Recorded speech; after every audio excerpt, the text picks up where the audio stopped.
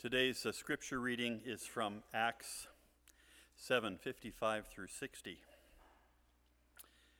But filled with the Holy Spirit, he gazed into heaven and saw the glory of God, and Jesus standing at the right hand of God. "Look," he said, "I see the heavens opened, and the Son of Man standing at the right hand of God."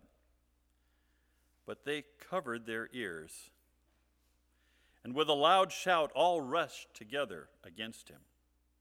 And then they dragged him out of the city and began to stone him. And the witnesses laid their coats at the feet of a young man named Saul. While they were stoning Stephen, he prayed, "Lord Jesus, receive my spirit." Then he knelt down and cried out in a loud voice, "Lord, do not hold this sin against them." And when he had said this, he died. For the word of God in Scripture, for the word of God among us, for the word of God within us, thanks be to God. Thank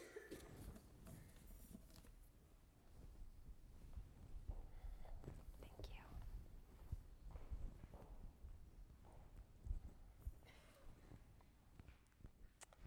Well, good morning. It's an honor to be back in this sanctuary. The last time I was here was just over a little 2 years ago, and Pastor Jenny was just about to arrive. And now it's been 2 years that you have gotten to know her, and I'm sure that, like when I did when I met Jenny in seminary, you immediately found out that she is not only an excellent pastor, but someone who is a lifelong friend. Can I get an amen? Yes. And while Jenny is worshiping in Africa this morning, and we are worshiping here in Portola Valley, we have heard multiple times through our call to worship, through our singing, and even through our scripture, that distance, be it geographic or life and death, cannot separate us. So today we celebrate with Jenny, we celebrate with our loved ones, we celebrate Christians throughout the span of time. On Friday, my daughter's school celebrated Dia de los Muertos. It is the Day of the Dead. My daughter goes to Fiesta Gardens, which is a Spanish immersion school, and I sent her to school with pictures of our loved ones. And they put them on the ofrenda, and each picture had a piece of candy attached to it to sweeten the journey home and to make the celebration even more sweet. And while celebrations like this have become more popular, especially with movies like Disney's Coco, there is still something very countercultural about celebrating the past, about stepping out of the present, and taking time to remember loved ones, of pausing and celebrating All Saints' Day, of wearing white robes, shall we say, and saying ancient words, singing ancient songs, and remembering our loved ones. And while I'm sure there are a lot of loved ones that we all want to remember and we're eager to celebrate, I started thinking, what about those loved ones who maybe we don't want to celebrate? What about the people perhaps no one wants to celebrate? And I'm not alone in this pondering, for back in 2011, Henry Borga, a practicing Catholic, requested that a mass be said on behalf of none other than Osama bin Laden. This request was so radical that it caught the attention of the U.S. Times that ran an article entitled, "What Would Jesus Do? Florida Church to Pray on Sunday for Osama bin Laden." Can you imagine what it would be like in that sanctuary? Now, thinking back to the first couple weeks after bin Laden's death, I saw many articles about how he died and what would happen next. But this was the very first article I had seen that brought to life the words of Matthew 5:44. "But I say to you, love your enemies and pray for those who persecute you." I'm not sure if you remember your reaction to the news, but there were some who rejoiced at bin Laden's death, cheering outside of Ground Zero and waving American flags celebrating. And while I'm not one to cheer at anyone's passing, I'll admit that my reaction was more a sigh of relief than asking God to forgive this misguided man. However, for some, for those affected by the tragedies of 9/11, for those who have experienced injustice at the hands of a dictator, this news could not have come soon enough. And so praying for someone who had caused them so much pain and destruction was unthinkable. Yet in our scripture reading for this morning, we learn that this radical act of praying to God and asking for forgiveness is exactly what Stephen did in the last moments of his life. Stephen chose not to curse his enemies at a time where he would have been justified to do so, but instead asked for forgiveness for them. He used his last breath to show compassion and love for others. So before we go much further into our sermon, we must ask ourselves, who is this person?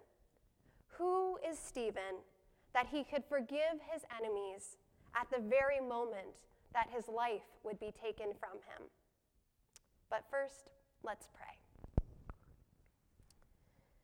Gracious God, as we explore the power of faith and forgiveness, may the Holy Spirit enable us to deepen our faith and expand our capacity to forgive. Amen. Looking to Acts chapter 6, we learn that Stephen was a Hellenistic Jew, one of 7 chosen to care for the widows of Jerusalem and to help with the daily distribution of food. A man of good standing, Stephen is described as a man full of faith and the Holy Spirit, full of grace and power, who did great wonders and signs amongst the people. Stephen is also recognized as one of the first deacons of the church, an ordained officer in a local congregation like this, who ministers to others with care and witness and service. We have this ministry today. In fact, if you have been or are a deacon, can you just raise your hand? All right, well, thank you for your service. You carry on Stephen's legacy today.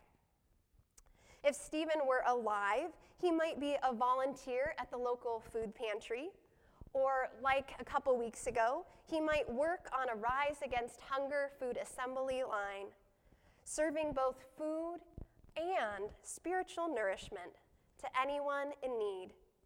He might be known for his kindness and his warm smile. And perhaps while he is working, he strikes up a conversation with the person next to him, and he can't but help talk about God's goodness and about God's love and about God's forgiveness. In fact, Stephen could be any one of us while we fill the bins at Second Harvest Food Bank, or serve at Life Moves, or gather clothing for those in need.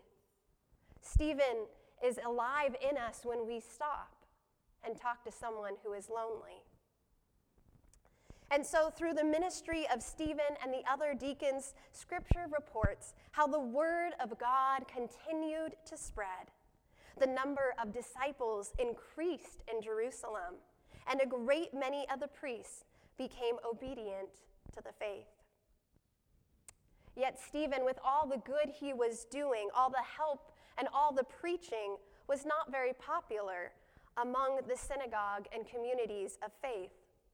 Instead of seeing him as a friend and a colleague, they saw him as an enemy. And whenever Stephen spoke, they would argue with him. And when they discovered that they were no match for his wisdom and spirit, they secretly got some men to say, "We have heard Stephen speak blasphemous words against Moses and God." And they stirred up all the elders and the scribes, and they confronted him, and they seized him, and they brought him before the council. And the high priest asked him, "Are these things so?" And then Stephen replied, giving the priest and all who were in earshot an account of the history of Israel from the beginning to the end. If you ever want to read this account, I encourage you just to go back to our scripture reading from this morning and start at the beginning and hear the story of Israel as Stephen tells us. Hear our story as Stephen tells it. And he begins to explain how the people of Israel have this horrible habit of rejecting the people that God sends them to instruct them. People that we would know and love, people like Joseph and Moses, the prophets and Jesus, and then, of course, Stephen. Stephen doesn't stop there. He doesn't hold back. Instead, he points out to the high priest that they have not only been ignoring the prophets, but the Holy Spirit. And while they might have received the law, they have failed to obey it. Well, needless to say, after hearing Stephen's speech, the crowd went wild. And Acts 7 notes that they became enraged and they ground their teeth at Stephen. I often pause when reading this text and just wonder, where am I sitting with this text right now? And I wonder where we might be sitting with this today. Perhaps we can relate to the high priests. We've heard the scriptures, but have a hard time obeying. Maybe we can relate to Stephen. We're trying to do good. We're trying to preach the gospel, but we just keep getting a hard time from those around us. They don't understand what we're about. Perhaps we're like the people in the crowds. We see everything happening and we don't like our participation in it, but we feel helpless to stop and turn the narrative around.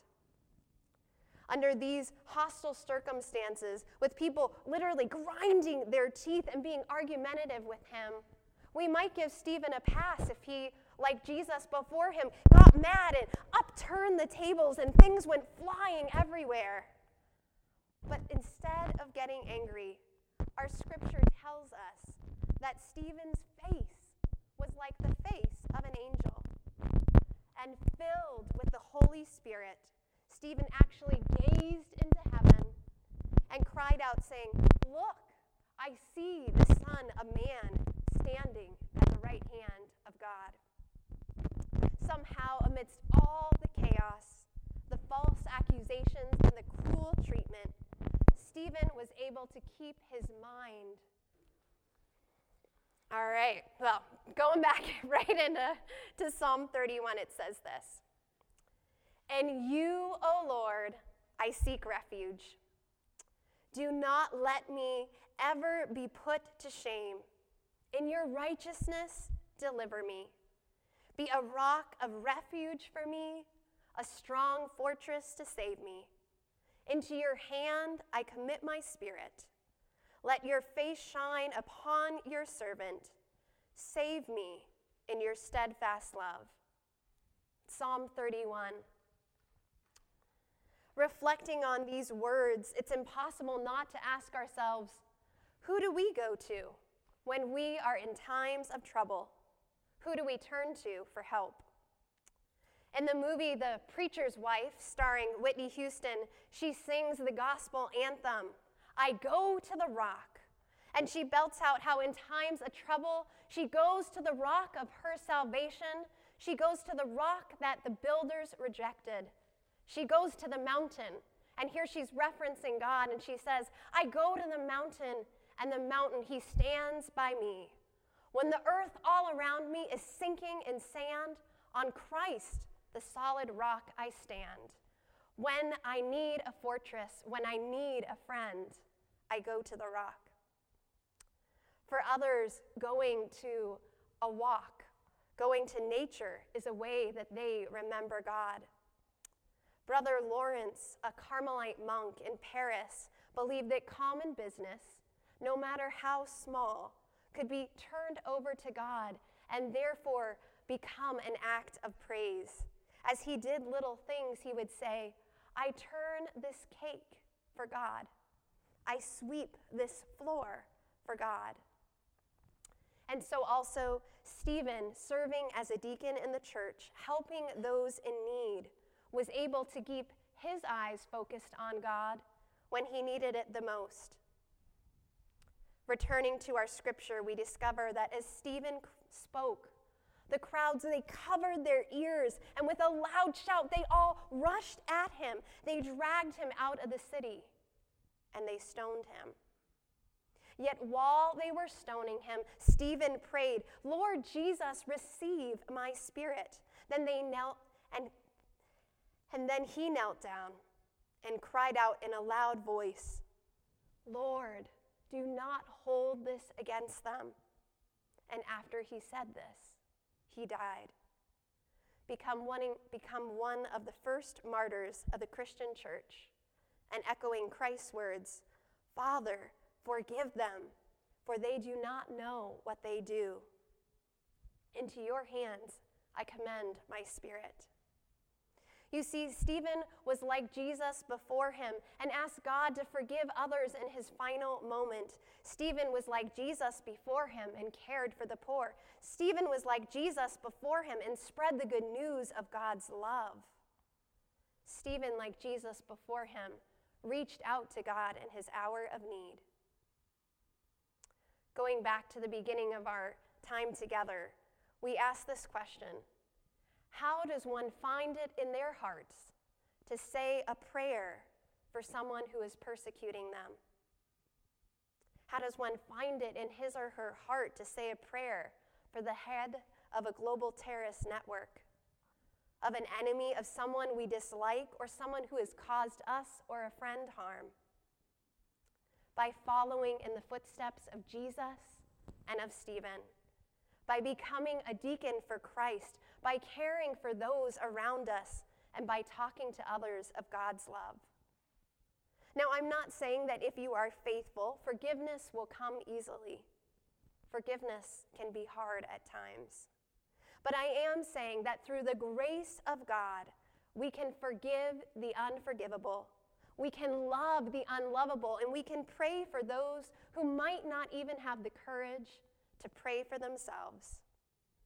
So this week, I invite you to strengthen your faith in God, be it by singing to God in nature like Whitney Houston, by turning everyday tasks into prayers like Brother Lawrence, or by taking a walk in these gorgeous hills. So that the next time you are faced with adversity, the next time you are called upon to forgive, your faith will be strengthened, and you will be able to meet that challenge with God's love and forgiveness. Amen.